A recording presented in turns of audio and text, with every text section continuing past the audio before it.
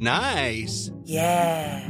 What you're hearing are the sounds of people everywhere putting on Bombas socks, underwear, and T-shirts made from absurdly soft materials that feel like plush clouds. Yeah, that plush. And the best part? For every item you purchase, Bombas donates another to someone facing homelessness. Bombas. Big comfort for everyone. Go to bombas.com/ACAST and use code ACAST for 20% off your first purchase. That's bombas.com/ACAST. Code ACAST. Here's a cool fact.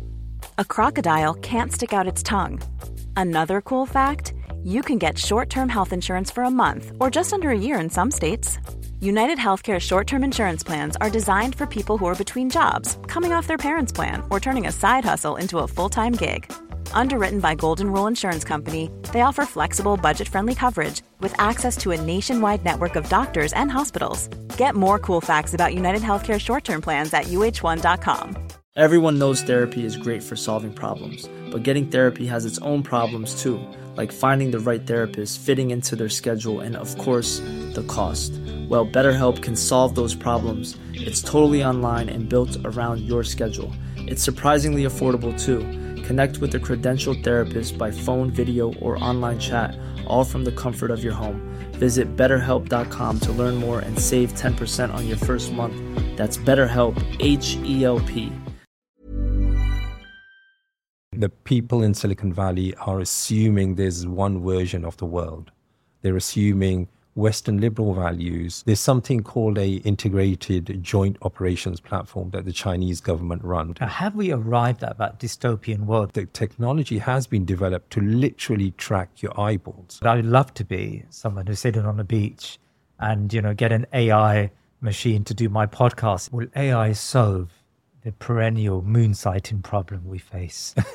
Can you imagine AGI, artificial general intelligence, acquiring a level of consciousness that human beings have? Can a supercomputer become a Khalifa? The 80s movie Terminator depicts a bleak world where a cyborg assassin is sent to the past to eliminate the mother of an unborn child who holds the key to humanity's salvation.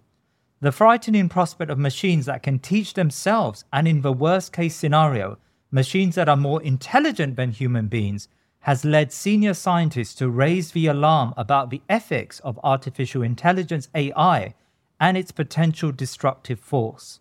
For Muslims, AI raises many ethical questions about human society, the economy, and indeed, the potential for AI-inspired ijtihad, machines that tell us how to live our Islamic lives.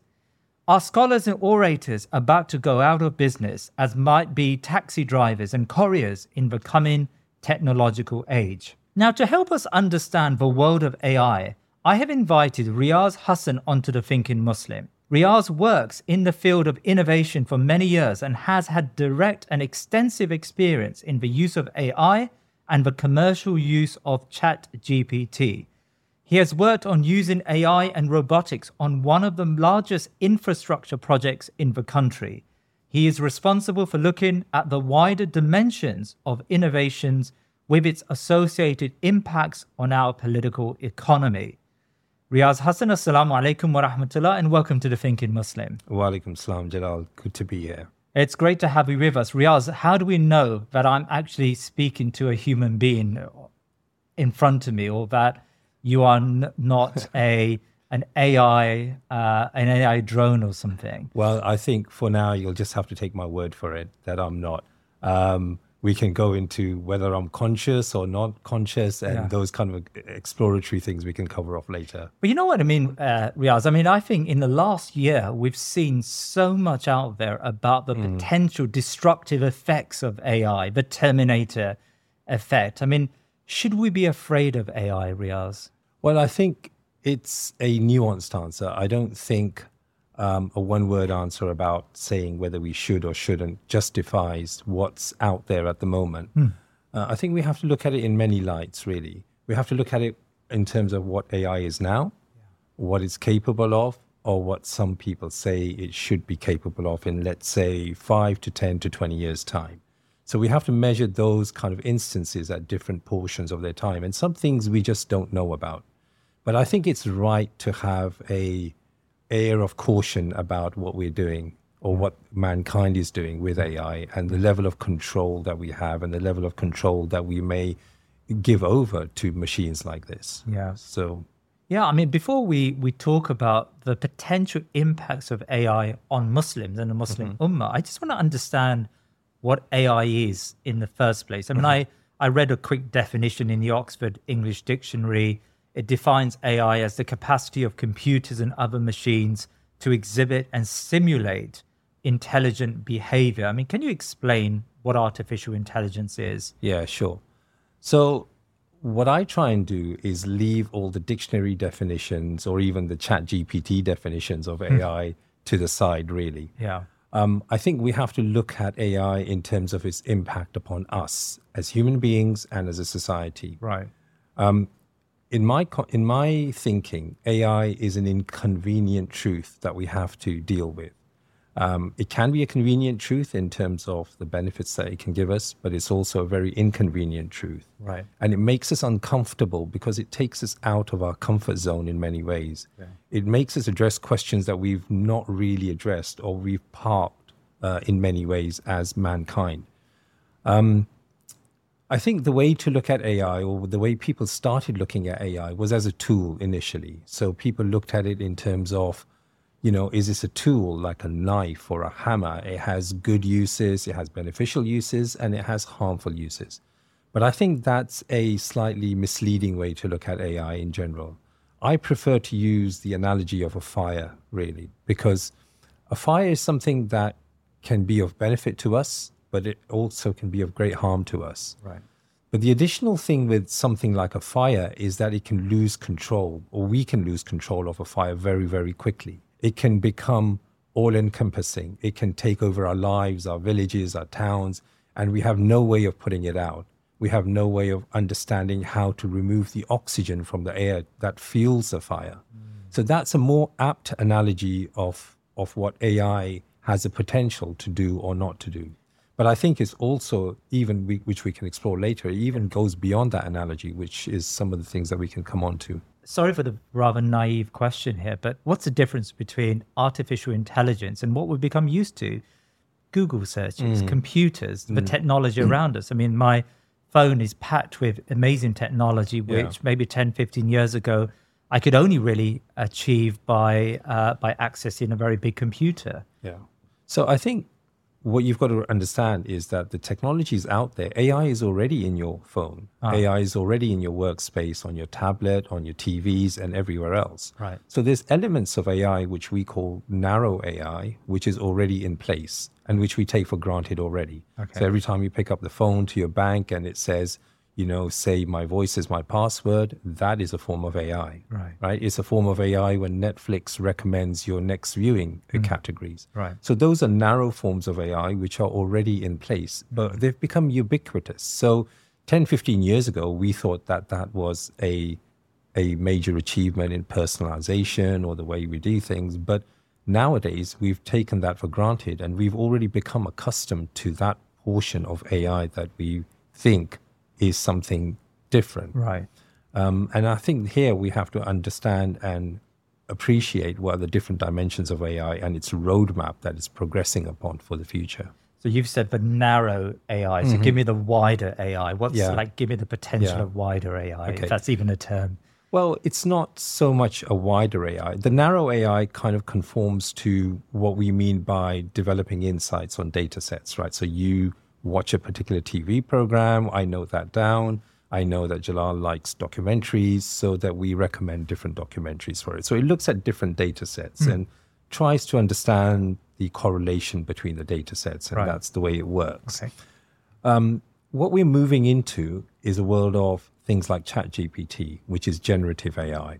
And then subsequent to that comes in something called artificial general intelligence or general purpose intelligence, or some people call it super intelligence, which is the ability of the machine without human intervention to think for itself. Are we at that stage? I don't think we're at that stage just yet. Yeah. We're probably at the ChatGPT stage, which is about generative AI. Right. And generative AI is what? Generative AI generally means the ability for the computer or the machine to look at the content that has been served up and then to combine different sources together and to publish or to generate text or images based upon the requirements that you've set.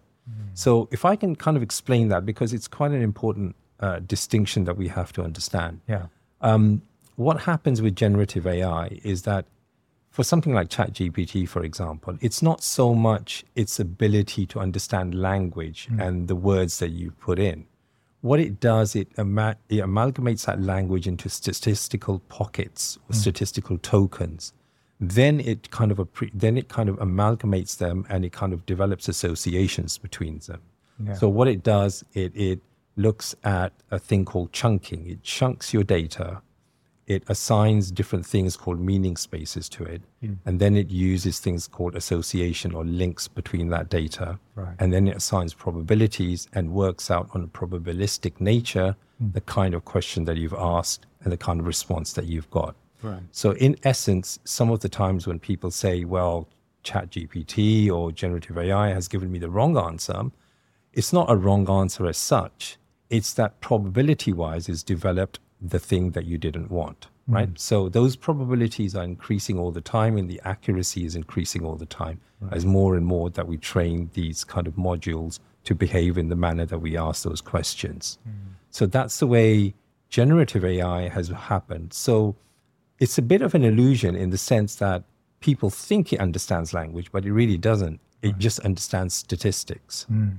So that's the way it has developed. Right. And so AGI, the next stage of AI, artificial general intelligence, what would be the market difference between AGI and generative artificial intelligence that we have now? So general purpose intelligence, or super intelligence that Nick Bostrom likes to call it, I think is a name that we give to machines that can recursively self-improve. Right. So that's without human intervention. So they can look at a goal that we've set it, and they can recursively self-improve without our intervention. Yeah. And they have some level of autonomy in terms of doing that. So they can improve in iterations, and those iterations can be significant in many ways. Yeah. They can sometimes even change the minuteness of their objectives, Yeah. and then behave almost as entities in themselves in order to achieve what they were set out to achieve. Behave like human beings? Well, that's the key question, really. Do they behave like human beings? Now, currently, we're not at that stage at the moment. By some estimations, we're 5 years off. By some estimations, we're 10 or 15 years off. Right. But it's getting closer all the time. Yeah. And I think we have to be prepared to understand how to deal with machines of that nature and in that being. Yeah. It's the trajectory of the way AI has developed, especially in the last year since generative AI or things like ChatGPT have been on the market, has been almost exponential. Right. No one kind of foresaw the rapid development in these technologies in this short period of time that we're in. So you're someone who works in AI, and I understand from my discussion with you that you've worked with ChatGPT quite extensively in the corporate world. So ChatGPT came as a surprise to all of us, but what do you expect we will see over the next 5, 10, 15 years if Allah subhanahu wa ta'ala gives us life? Yeah. So I think you will see an improvement of the models that we have. Definitely. I don't think there's any two ways about it. Right. You have the models have been enabled by the hardware technology, which is improved by X% every year. So we are going to see improvement in the models, improvement in those probabilities that I was talking about, in terms of the accuracy, in terms of the additional factors that are being built into these mechanisms to go that extra step. And so already we're seeing things like generating images, generating videos, generating text content or speech content, on a needs basis, and that will always improve. I think the key factor or the cliff edge is when we get to the general purpose AI and how that would evolve and what we would do in that respect. Right. So give me some idea of what would happen in that world when that breakthrough happens. What type of world should we expect? Well, I think that's a real unknown factor at the moment. I don't think even the prophets in Silicon Valley quite understand what the implications of general purpose intelligence would be and how we would get there. Right. there are a number of issues there in terms of the self-recurring nature of the improvement in the machine. Yeah. Because a machine has different objectives already built into it. It has the objective of self-preservation. Yeah. It has the objective of trying to achieve what it set out to do. Yeah. It has the objective of trying to allocate as much resources or borrow resources or even steal resources to achieve that objective. And it wants to self-learn at the same time. So once you open that Pandora's box, there is almost a unknowing ability from mankind itself or from even the senior engineers as to what may happen at that stage and how and which way or which direction that will go. That is why I think there's more than one attempt now to understand how to regulate the oncoming nature of AGI moving into the future. Riaz, I haven't seen, I mean, there were some predictions that by now we would have driverless cars on our streets everywhere. Yeah. In fact, we'll be living in a new type of transport infrastructure, with a new type of transport infrastructure. And we haven't seen that yet in any city in the world. Yes, we do see in some parts of the United States and I think Singapore where you've got driverless taxis, but they're very clumsy in a way, and there's ways to stop those taxis and to thwart them. And a lot of campaigners and protesters have done exactly that. Why haven't we seen the proliferation of driverless cars on our streets? Okay, so I think we need to take a step back and understand the historical context of how AI has developed over, let's say, the last few millennium. I think AI, people presume it to be some sort of fancy computer science. It seems like, since the advent of computers, that's when we've had AI. But actually, that's not really true. AI in its essence is a mathematical notion. It's a mathematical notion in terms of probabilities, and that's how it works. So if we look at throughout history, right down from the time of, let's say, Aristotle came up with the phrase of an instrument fulfilling its own work. Right. So that was the early notion of what AI was. And then it was developed by people like Imam Ghazali, for example. Imam Ghazali in the 11th century actually foretold some of the actual issues that we are facing with driverless cars, which is the issue, which is something called a trolley dilemma, which is about, in the AI world of self-driving cars, they have this concept of a trolley dilemma, which is that if a driverless car is going and it sees a particular object, it needs to swerve, and the swerving may kill 3 or 4 people, whereas if it continues on its path, it's going to kill its passenger. So which direction does it take? It's our appetite for risk, really, that they're trying to measure. Imam Ghazali in the 11th century had a version of this, which is about people on a boat, right? So there were 100 people on a boat, and he posed to his students a question which said that in his book Mustasfa, which suggested that, is it viable to throw 10 people off the boat when you know that the rest of the people are going to survive? Yes. So that was a hypothetical question that he posed his students. And the answer to that is quite revealing in how we as Muslims view this appetite for risk and this appetite for utilitarianism, and how the rest of the world, or maybe the West, views that same concept. Yeah. What was the answer? Yeah. Well, I think Imam Ghazali's answer, or the answer from his students who went into different dimensions, it wasn't just a yes-no answer. It was about, well, the sanctity of human life is precious in Islam, whether it's one life or many lives. Yes. But he also built into that this element of appreciation of uncertainty. So is it certainty that those people will survive if you throw those people, those 10 people off the boat? Okay. So he built this understanding of what uncertainty means and the classifications of uncertainty as well for his students, which was at that time something that was completely unheard of. Right. And then he built into this also the aspect of, is it a different answer if the whole Ummah is on the boat and you have to sacrifice 10 people, right? Rather than just a few people. So there were many dimensions to that conundrum that he kind of alluded to, which I think are still being used today in this very, very concept. So I understand from what you've said there that underpinning AI is an ethics. It's a series of how do we define what is right and wrong? And of course, the Western world will certainly have a different ethical framework to that of the Islamic world. So are there Muslims in the field of AI that are trying to inject Islamic ethics as the basis for artificial intelligence?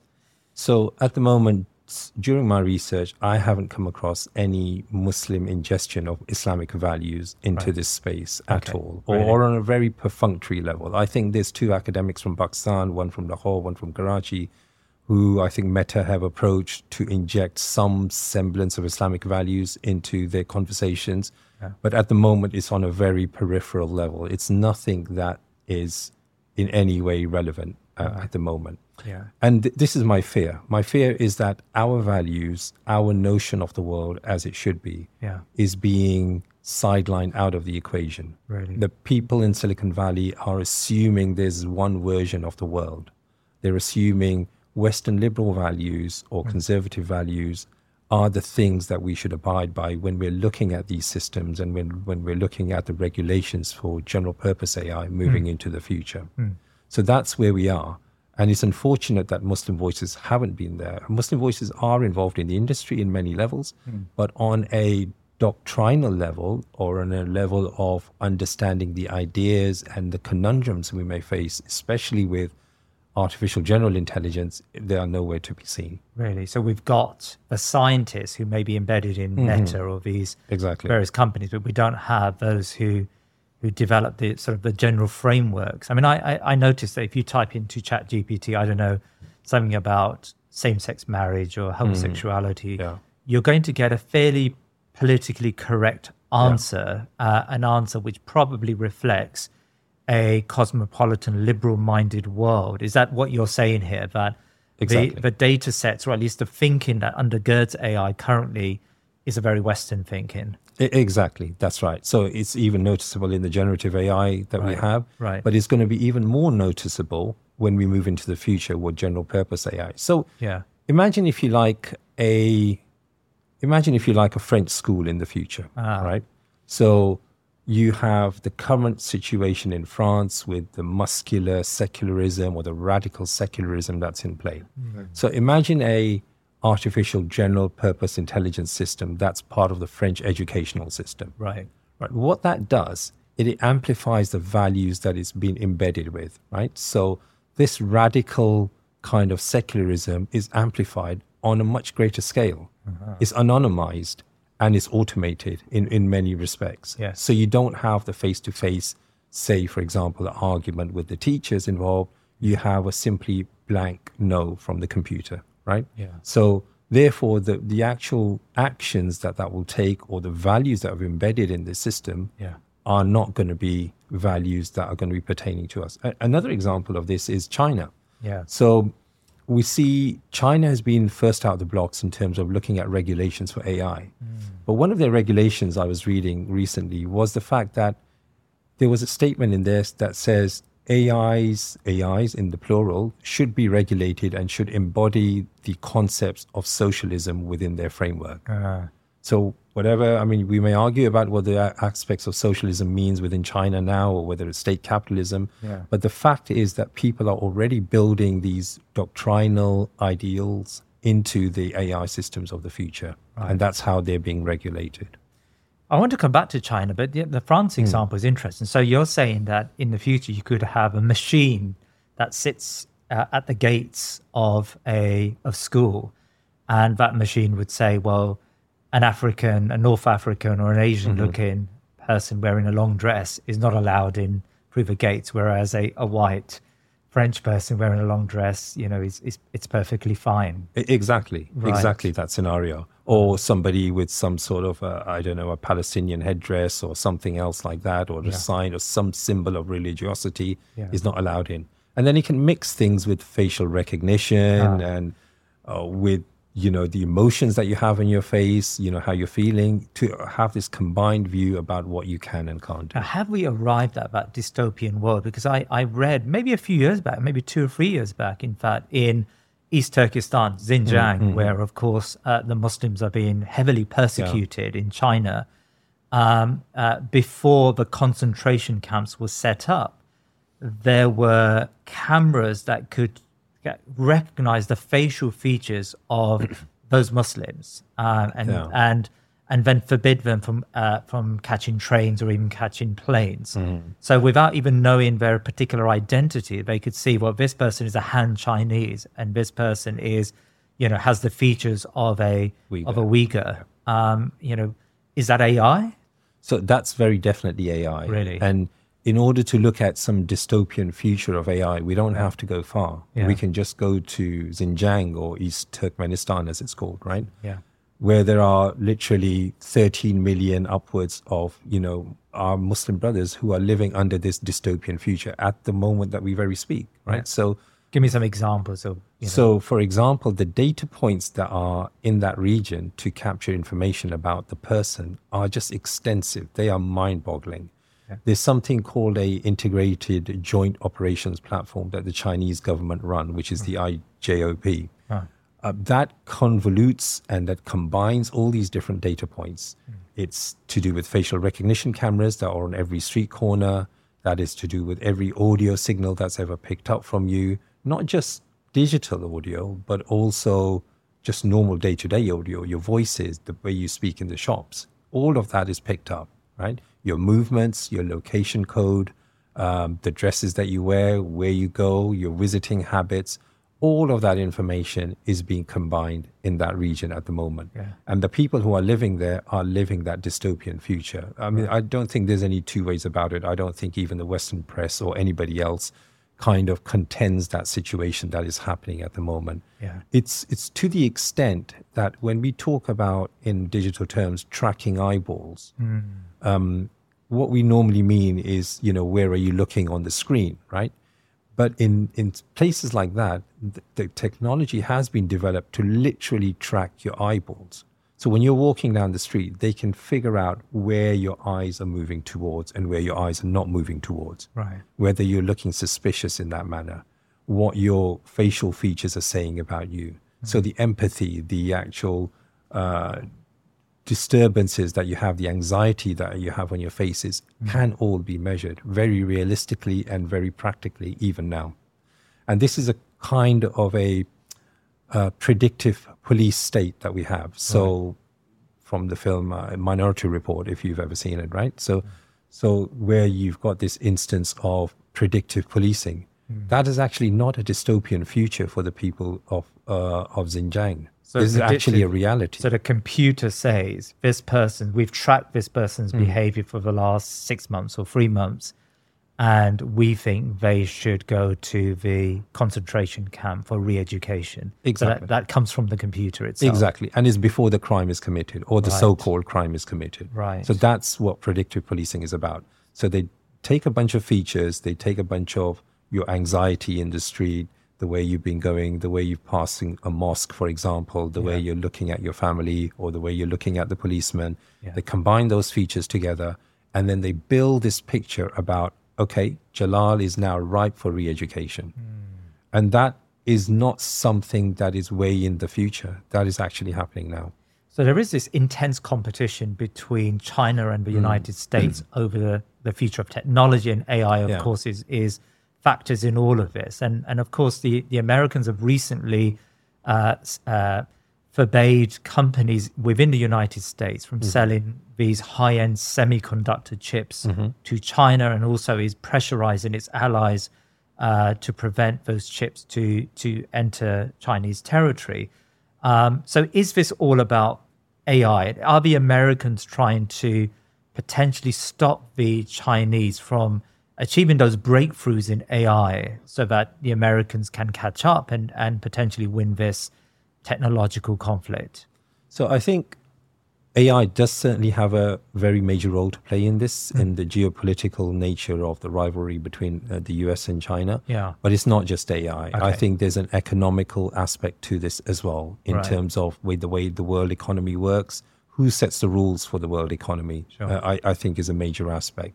But certainly in terms of semiconductor chips, is a very interesting area because although China has its proliferation of these devices and these data points, especially in what they call a troublesome region like Xinjiang, but also throughout the rest of China, I think the nature of chips is such that there is still a major advantage for the West.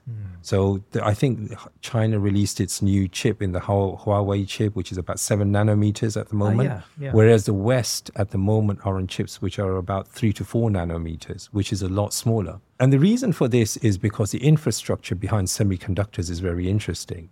Most of the semiconductor factories are in actually Taiwan, so China doesn't have direct access to those.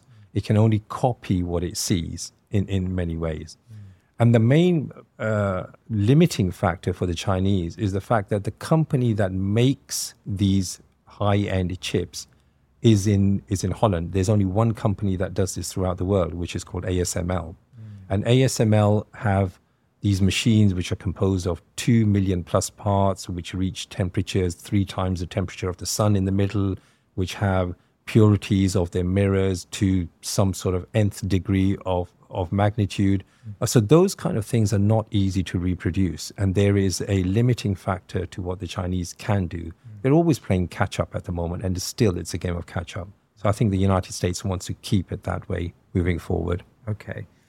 Now, Riaz, I mean, I've had this ache in my arm for the last 3 months. When I stretch my arm, I get this pain. It's a dull pain. So I went to the doctors, and doctors said take some paracetamol, and it should get better soon.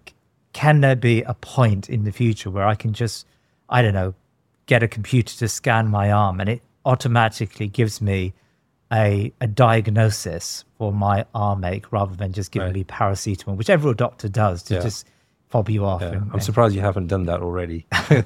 But I think your point is correct, right? Yeah. So AI doctors, right? So I remember when I was a student many years ago, I actually did a thesis on replacing general practitioners. Now, that's not to be disparaging towards general practitioners in some ways, but you wrote your dissertation on this. That. When was this? I don't want to show your age, but when was? Let's say sometime in the 90s, right? Yes. Okay. But the theory behind that, and as I said before, the issue of neural networks and how decisions are made and how prognoses are made is still the same. It's just that at that time, the actual computational power wasn't present to engage in this, right? Okay. So the actual basis of making decisions and taking the human element out of it, or taking subjectivity out of it as much as possible, was still the same basis as we're working to today. Right. So when we go to our GPs and the GP types something in Google and it just comes up with an answer, and Google is powered by AI to a certain extent as well. So we can't just say Google is just a search engine anymore. It is powered by some elements of AI. So we can see all of that kind of happening before our eyes. So we can see this proliferation of scanning things, taking photos of issues, putting it into ChatGPT, saying, what's this image, this pain in Jalal's arm, what is it likely to be? Yeah. And things like ChatGPT probably can give you, if not now, in the very near future, a reasonably 95% accuracy about what that condition can be. Right. So in essence, it's the medical profession is just one of the professions it's going to impact in that manner. And there's, we can talk about the issue of work, and there's many other things that it can impact in a similar manner. Well, actually, so which professions are going to be redundant, do you feel, as a result of AI technology? So I think that's an interesting question. If you'd asked me, let's say 10 to 5 years ago about which professions it would kind of replace and which ones it wouldn't, I would have said to you, professions which involve manual dexterity, for example, dentists, surgeons, cooks, maybe, right? Chefs. I would have said to you, those professions are very difficult to replace. Can AI make a better biryani than my mom's? Maybe it can, really? Right? So I would have said to you 10 years ago that those kind of professions are very difficult to replace, right? But I think I've changed my view on that. Really? Yeah. I saw a machine, I think it was Uniqlo, that folded a T-shirt.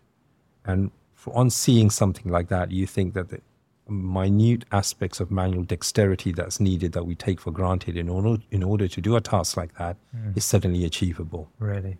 So those kind of professions I don't think are no longer safe either, right? So it depends to what degree robotics and to what degree our capabilities evolve. But I think certainly most of the professions in the world are prone to this. Because if you think about how professions work, manual labor, the things that we used to take for granted as manual labor, putting bricks up, working on an assembly line, things of that nature are generally now extinct, right? So we don't work with 15 people on an assembly line putting caps on a toothpaste bottle anymore, right? So most of those things have been automated, but they have been seamlessly automated. So we don't recognize that they have actually gone. Those jobs have gone.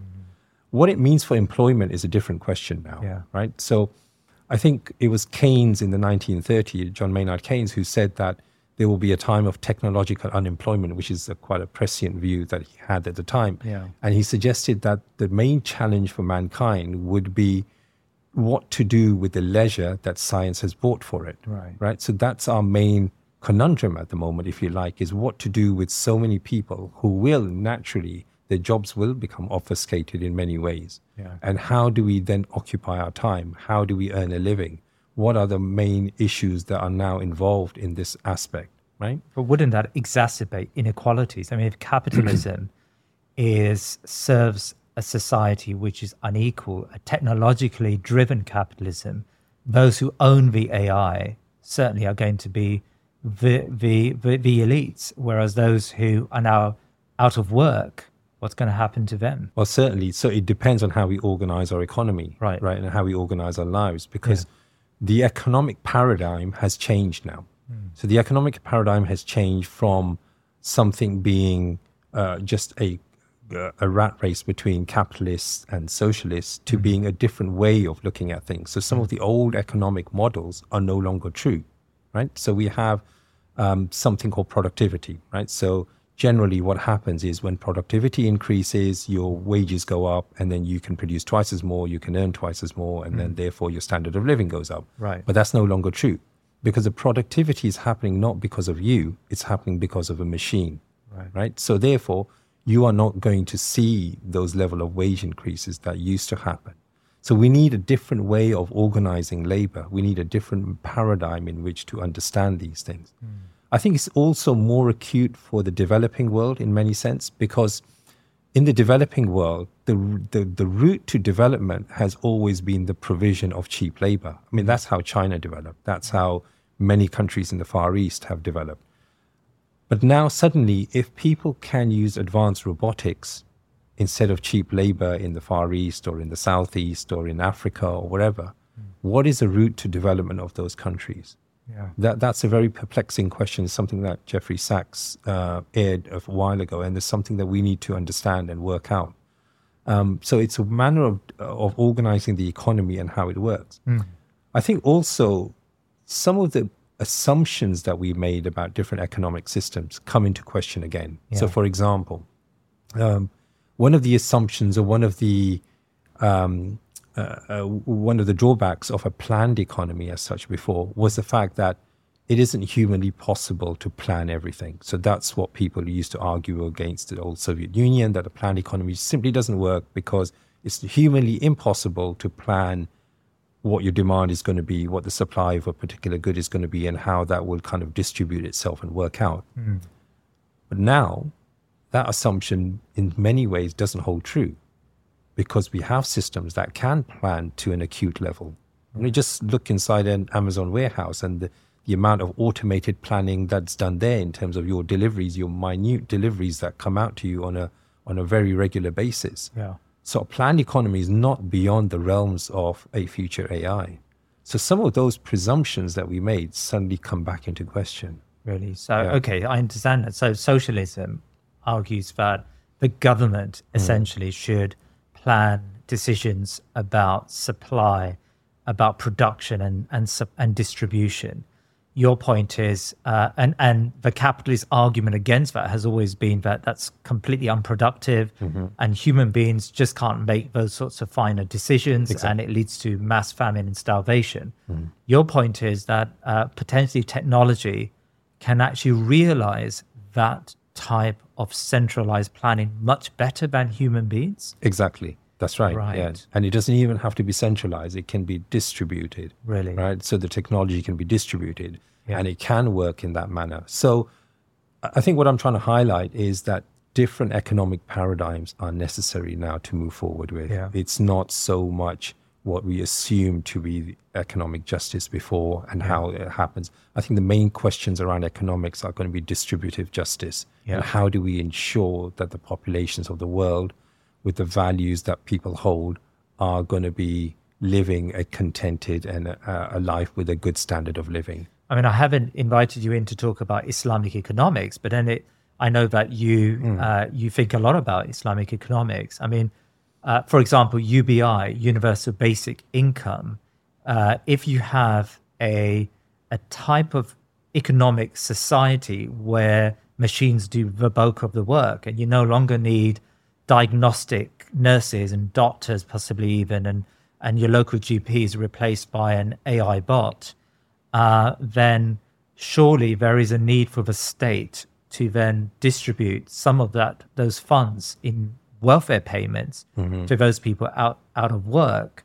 My understanding of Islamic economics is it's based on work. It's based on humans actually putting in the effort themselves rather than handouts from the central government. So how would we as Muslims navigate that type of economic life?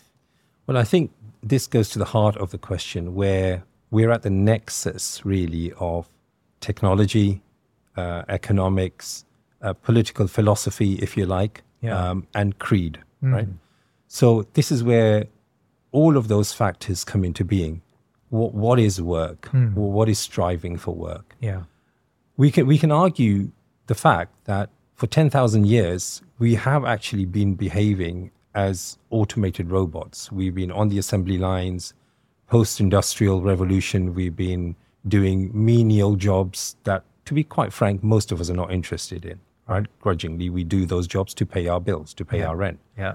That's what I said to my boss when I resigned. Yes. Right. Yeah. But I don't know how a teacher would feel about that. But anyway, but also since the advent of technology, people have been pushing numbers into a spreadsheet, right? Let's say, right, as general office work.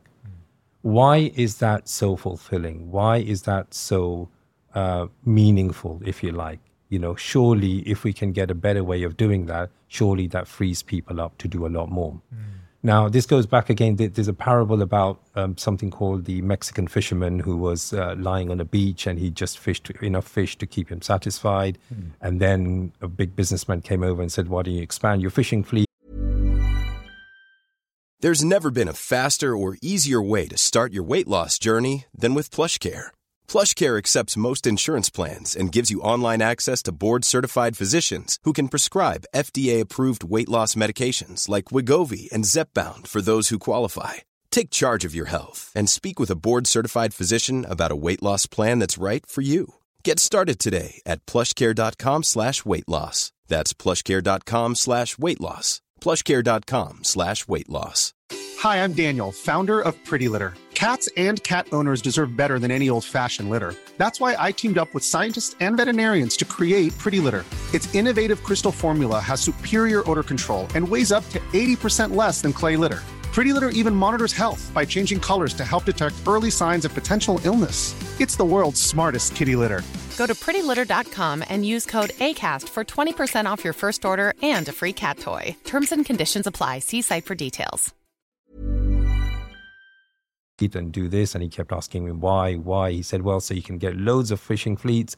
And then he said, what will I do then? He said, well, then you can sit on a beach and not do anything, which is come back in circles. So I think when we look at work, we need to understand work again in a different way. You know, what does work mean? What does striving mean for us, right? So striving. So in terms of Islam, in terms of our Muslim essence, really, what does striving mean? Does striving mean to work, right? Or does striving mean to worship Allah subhanahu wa ta'ala in the best way that we can? So for example, some elements of AI, you could argue Islamically that, you know, when some people push against technology, that is actually the wrong thing to do. So you mentioned self-driving cars before. Yeah. by many reports, and I don't think this is a contentious issue anymore, by many reports, it's said that the advent of self-driving cars in our roads would cut the deaths on our roads by at least a half. So as a Muslim community, why wouldn't we appreciate that? Why wouldn't we, run to that kind of solution, right? So it's understanding what we mean. And the issue of work, it's not an end in itself, right? It's to understand what we need to do in life, right? So if worship of Allah subhanahu wa ta'ala becomes easier with more free time, for example, how we recognize our spirituality becomes more easier, then why should we not, absorb that? What does that do to things like, I don't know, manhood, for example? If a suitor came to my house to marry my daughter and asked them, what do you do for work? And said, I'm on universal basic income because the machines have taken doesn't that impact the very basic dynamics of a family and a home in Islam? Well, it depends how the world evolves till that state comes, I think. By the way, I'm not in favor of a universal basic income. I'm more in favor of something called the government acting as an employer of last resort, more pertinent, which is almost like a job guarantee scheme for people who are out of work, right? In terms of doing social work and other aspects of things. Yeah. But it depends how things evolve, because we've gone from a situation in post-industrial Victorian Britain, let's say, where people were working 7 days a week, 6 days a week, down the mines, 12, 14 hours a day, to a situation now where it's the common law to work 5 days a week. And there are and since COVID, that work has turned into flexible work. Right. It's turned into, Fridays a new Saturday almost kind of thing, right? So the 4-day week has been experimented with a number of companies and councils, and they have found that to be very productive. And they don't lose productivity because of things like that. Right. So that's the general trajectory of where we're going with work. So going back to your example, if someone came up and said, well, I only work 4 days a week, but I do this and this, and then with the rest of my time, I do this and this, you'll have a different criteria by which to appreciate the person. Yeah. I would guess. You paint a really idealistic world. I would love to be someone who's sitting on a beach and, get an AI machine to do my podcast interviews and to do my work for me. But isn't there a back to the original theme, isn't there a dystopian side to this? I mean, I read that 350 scientists and computer experts wrote a one-line letter saying that AI has the potential to be disastrous for the world and we need to take action now on the level of, say, terrorism or climate change. So these are people who are integral to the development of AI, but they're voicing their concerns about AI. I mean, what's the bleak side to this? I think there's many bleak sides to this. So the people who signed that letter, Jeffrey Hinton, I think was one of them, Mustafa Suleiman, amongst others, and a number of people signed that letter. I think they're raising a very genuine concern. Yeah. The genuine concern is about artificial general purpose intelligence. It's not the kind of intelligence that we have now, per se, that's on your Google search engines or anything else. The narrow AI that we were talking about, which just finds correlations between data sets. Yeah. It's about when there's recursive self-improvement to AI systems. Right. And once we've wound up the machine and we've let it go, that we have no control over it, that we lose our autonomy from those machines. When we lose our autonomy, what happens is those machines have 3 primary directives that are almost inbuilt into those machines. Things like self-preservation, so you can't switch it off. So we talk about some sort of a kill switch as a regulation that some human can operate. But sometimes a machine may overcome that. I think there was a film way long ago called War Games where people weren't able to turn the machine off, where it was, I think the scenario was thermonuclear war. Right? So you have the self-preservation aspect. The second aspect that you have on this is the ability for this machine to go out and secure resources to achieve its objective. So you give it an objective, let's say, I don't know, you give an objective to turn out, 10,000 toothpaste tubes an hour or something. Yeah.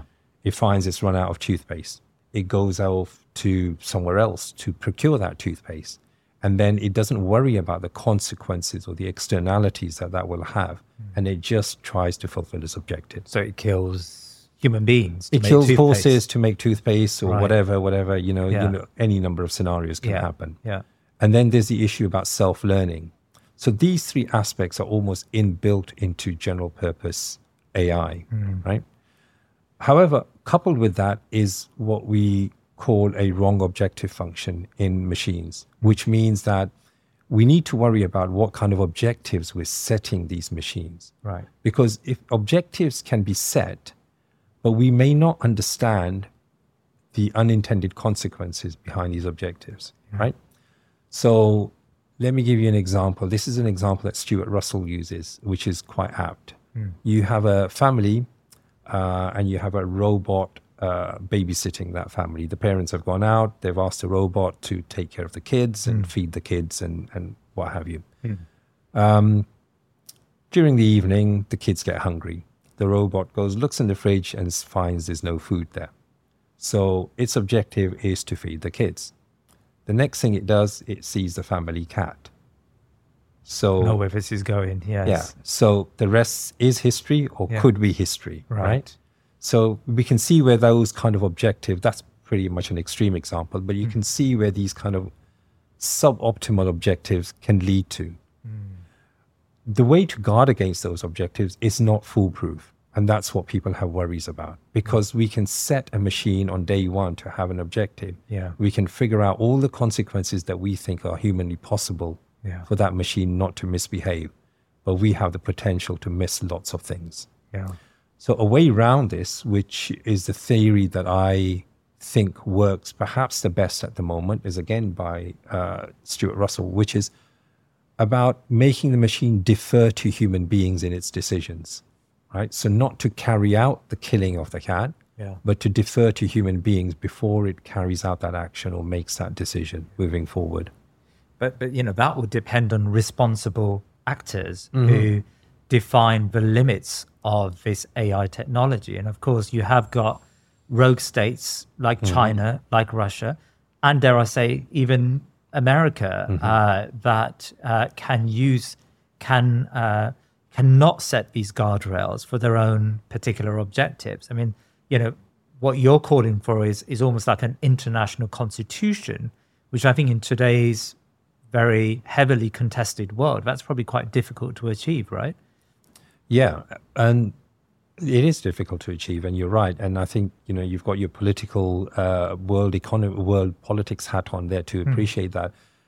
And people kind of minimize that aspect of things. I know there are some people within the tech world who have said, well, we do similar things for example, airplanes, right? We have a black box. Everyone agrees to that aspect. We have air routes over the world. Right. So there's a regulatory system. There's a regulatory system. Everybody agrees to that. We all abide by that. We all have the same chargers on our phones or whatever. I think the EU is putting out a new one. Yeah. So, we do have that in many respects.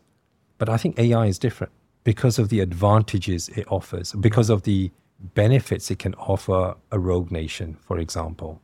So therefore, there's every incentive for a North Korea or for somebody else to go out and do things which are not within the international realm. Yeah. And once you let the genie out of the bottle, it's very hard to put back again. Right. So therefore, you have these things about objectives which are so key to how this will function moving into the future. Yeah. And it's an unknown world that we're going into. Nobody has direct answers for this at the moment. Even more scarier, I suppose, is AI injected into warfare, modern warfare. How much has AI integrated into conflict, and what's the potential of AI? I mean, could we have AI armies in the future? Robotic armies?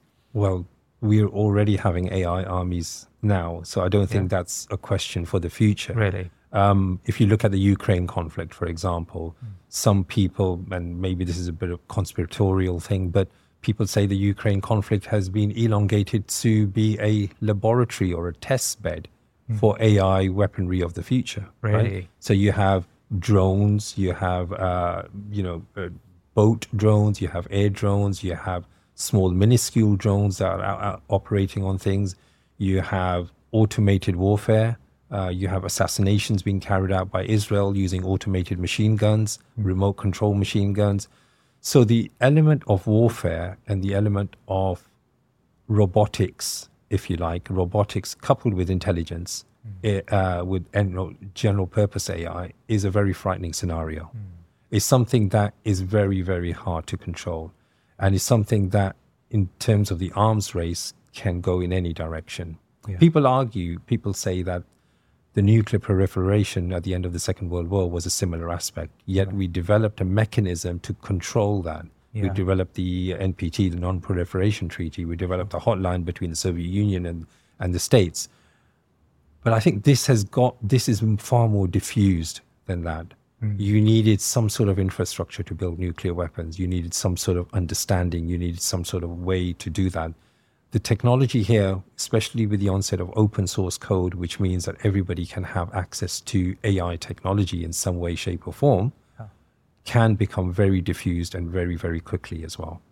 Can I ask about, from a Muslim perspective, the process of ijtihad? So we may come across a new problem, Bitcoin, or whatever it may be, and we go to a scholar and we seek a solution, a legislative answer from that scholar. Is it halal or is it haram? And to simplify it, ijtihad is essentially two sides. You've got the understanding of the reality side, and then you've got the appreciation of the text. And the deeper you understand the text and the Arabic language and how things are phrased, and as well as the precedents that have been set through previous fatwa, the deeper your judgment is going to be. Can a machine replicate that process of ijtihad? Well, let's take the second part of your analysis first, which is the understanding of the Arabic language, the understanding of the corpus of text that we have throughout the 1500 years of Islam. There is nothing to suggest that is in any way peculiar or in any way different to the way AI works on the English language. We can have the same level of understanding, we can have the same depth of syntax or semantic analysis that we have with the English language in that Arabic language. Right. So the same kind of processes that are involved in your chat GPT at the moment can be replicated almost in Arabic. And I think I passed on to you this site called Quran GPT at the moment, which is, I guess it's in its infancy at the moment, but there's nothing to suggest that something like that cannot develop. So that's concerning the text and how that's worked out. And so if you type in questions, for example, what does Islam say about Bitcoin? It can do the similar processing that I described in terms of how ChatGPT or LLMs, large language models, work in a similar fashion. It can go break up those little words into chunks, create association links, assign probabilities to them, manufacture the probabilities, understand which is the best probability of the answer, and then represent that back to you in that manner. Right. I don't think there's anything stopping that. Yeah. When it comes to ijtihad and when it comes to actual rulings of something new, that's where you have the added dimensions of the tahqiqul manat, which is the understanding of the reality and the way the reality is then associated with the analogous text that you have.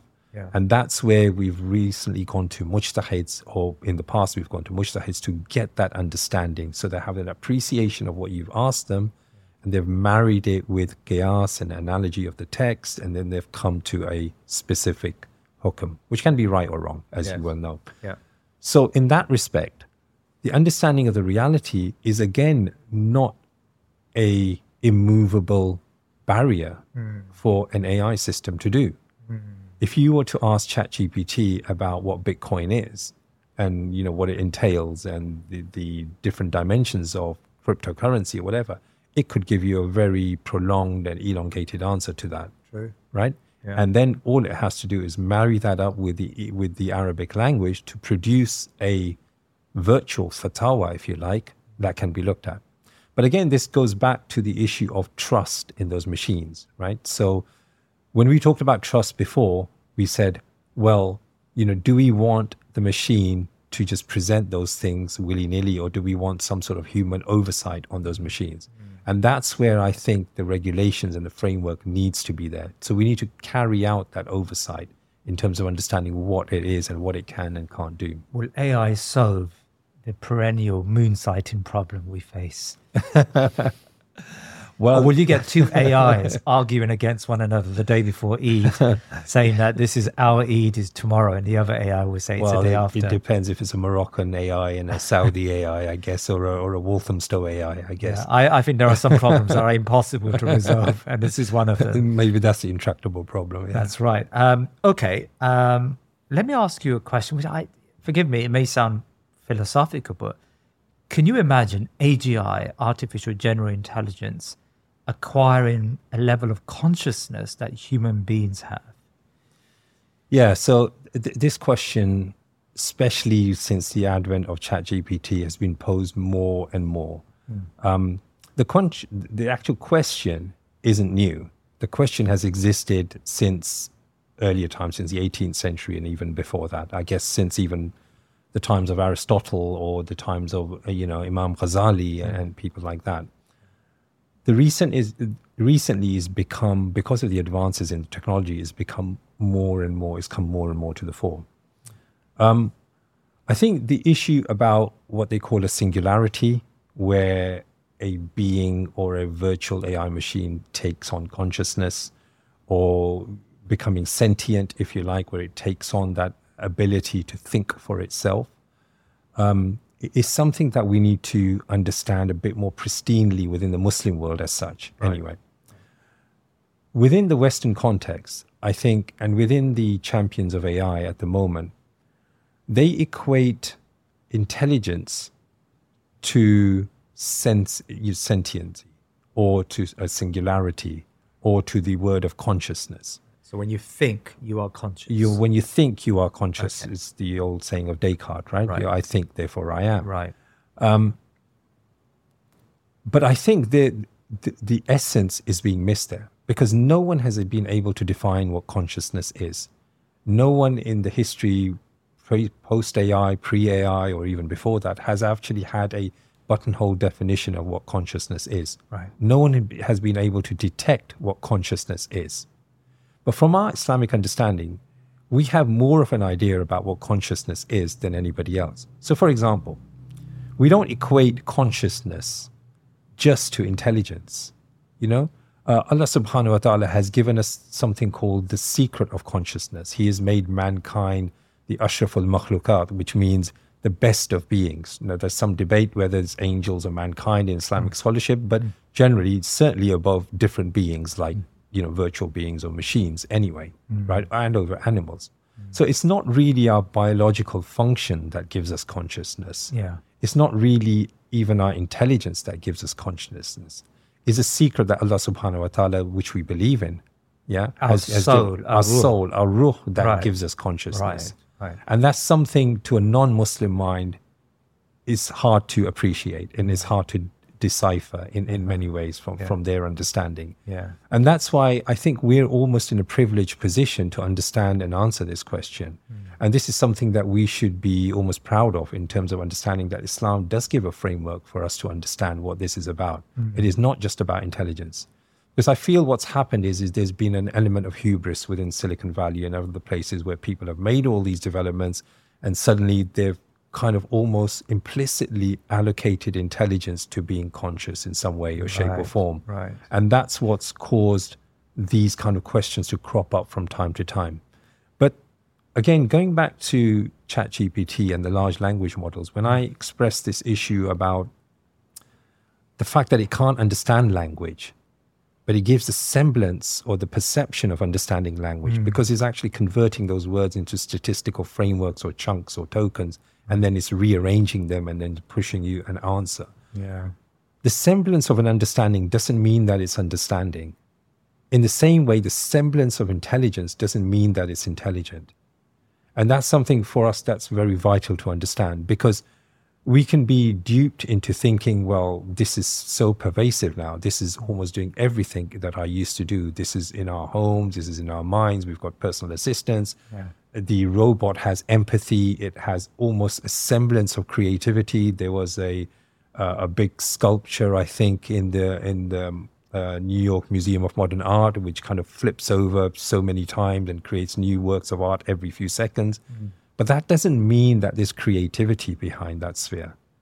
It means that there's a series of calculations that's happening in the background. Right. The human brushstroke, or the human composition, or the human prose.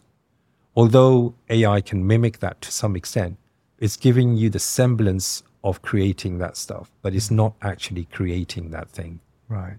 The point you make, Ben, about the soul, the ruh, is interesting. So we, as Muslims, believe it's impossible, even if AI does get to the stage where its intelligence is greater than human intelligence, it would never be conscious, because it would never have what Allah subhanahu wa ta'ala has given to human beings, and that is the soul. Yes, exactly, which is the secret of consciousness, which as Muslims we have to believe in, right? Because we believe in the Creator, we believe in the Creator above all else, above all AI beings, you know? Where then does it leave trust? Until now, I mean, the Enlightenment has given us a unbridled trust in human beings and their ability to reason. And European society was built on this absolute belief in the human being and, as I said, their ability to think. But of course, we're now coming to a stage where we realize that these machines can probably think better than us, or at least come to better conclusions. Is the era of the humans over, and now we're going to look at machines as somehow godly or above, our human frailties? Well, firstly, I think it lays bare the claims of the Enlightenment, really, that human reason is above all else. Right? Human reason is the yardstick by which everything has to be measured. Sure. So we have just shown that humans have created, or are about to create, or may create, these beings which are more superior than us in terms of intelligence, in terms of rationality, or the way the rationality was perceived during the Renaissance and the Enlightenment. So that's one factor. I think in terms of trust, what do we do with these machines, right? So from an Islamic point of view, I don't think an issue of trust does come in, because we don't claim to put caps on toothpaste bottles quicker than machines, right? So we know we can't do that. We don't claim to say that we can work out a 60-column spreadsheet with the same level of speed and the same level of accuracy that an Excel program can, right? We don't claim to do those things. So for us, it's not a race. It's not a measure of saying we are better than the machine or we are not better than the machine. Right. We need to understand how to use the machine to augment our lives in a proper manner that doesn't dilute our faith, that doesn't dilute our reason for existence, and that doesn't dilute the way or the commandments that Allah subhanahu wa ta'ala has laid down for us. So in many ways, I think it's a problem for liberalism, and it's a problem for the Enlightenment, and it's a problem for rationality in human beings, the way the Western world has developed over the last 200 years. But I don't think it's such a problem for Muslims in that manner, because we never view rationality as human rationality above all else. We have always succumbed to, and we have always deferred to, the power of Allah subhanahu wa ta'ala in all things, in intelligence, in emotions, in the way that we live our lives, and everything else. Sometimes Muslims come to conclusions that are opposed to Islam, especially educated Muslims. Could you imagine one day, instead of an educated Muslim who studies philosophy, who comes out and says human reason is greater than A'udhu Billah, Allah subhanahu wa ta'ala, that they will come out of university saying that the supercomputer is greater than Allah subhanahu wa ta'ala? Well, I don't dispute that could happen. Yeah. But again, it's the guardrails that we have to put in place for us. And it's our understanding of our Aqidah that's fundamental here. Right? So our understanding of the Aqidah and the conversation that we've just had about consciousness and about the ruh and about the existence and about what it means to be a human being. What does humanity mean for us?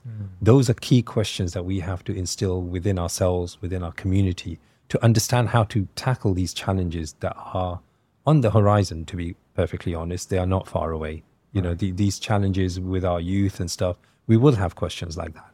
we will have questions about sentiency. We will have questions about the singularity and about the robot who can do everything. And we need to answer them and we need to frame them in that manner to understand how to tackle them. Yeah. Lastly, Riaz, can a supercomputer become a Khalifa? It depends, right? So I know it's a bit of a contentious answer, but it depends to what degree, right? Yeah. If you're asking about decision making in the political realm, for example, or in the economic realm, or in the social realm, then certainly we can take help from things that AI will generate for us in terms of making these decisions. In fact, some exercises were done with that previously. So Dominic Cummings was using something called super forecasting, right? Dominic Cummings was the senior advisor to Boris Johnson. Exactly. So he was using a theory laid out by a guy called Philip Tetlock, who wrote a book about super forecasting, which is to amalgamate data, a data-driven exercise in terms of understanding how policies should work and how policies would be perceived, and then to come out with that generation. So that's not dissimilar to how AI would work, right? So now we've got archaic mechanisms of politics, because politics was really fashioned after the Industrial Revolution to deal with some of those aspects. And now you can see the archaic nature of political systems in the West, voting every 4 years for a particular issue, understanding that you can't have a say in different things all the time, which technology allows you to do, right? So those are things that are going to come to the precipice at some point in time.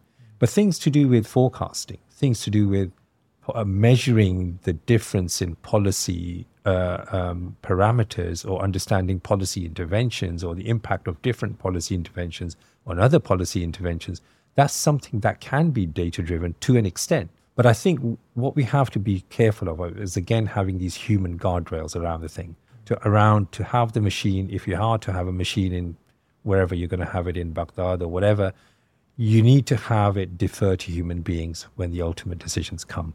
And politics is an art of associating people with other people. So we need to understand how that framework will work. But Riaz, Hassan, it's truly been a fascinating discussion. Jazakallah khair very much for your time today. Jazakallah khair for having me.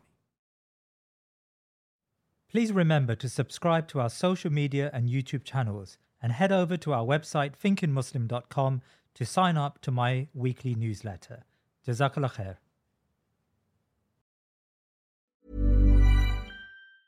Hi, I'm Daniel, founder of Pretty Litter. Did you know cats tend to hide symptoms of sickness and pain? I learned this the hard way after losing my cat, Gingy. So I created Pretty Litter, a health monitoring litter that helps detect early signs of illness by changing colors, saving you money and potentially your cat's life. Pretty Litter is veterinarian developed, and it's the easiest way to keep tabs on your fur baby's health right at home. Go to prettylitter.com and use code ACAST for 20% off your first order and a free cat toy. Terms and conditions apply. See site for details. Hey, it's Paige DeSorbo from Giggly Squad. High quality fashion without the price tag. Say hello to Quince. I'm snagging high-end essentials like cozy cashmere sweaters, sleek leather jackets, fine jewelry, and so much more. With Quince being 50 to 80% less than similar brands. And they partner with factories that prioritize safe, ethical, and responsible manufacturing. I love that. Luxury quality within reach. Go to quince.com/style to get free shipping and 365-day returns on your next order. Quince.com/style. Mom deserves the best, and there's no better place to shop for Mother's Day than Whole Foods Market. They're your destination for unbeatable savings, from premium gifts to show-stopping flowers and irresistible desserts. Start by saving 33% with Prime on all body care and candles. Then get a 15-stem bunch of tulips for just $9.99 each with Prime. Round out Mom's menu with festive rosé, irresistible berry chantilly cake, and more special treats. Come celebrate Mother's Day at Whole Foods Market.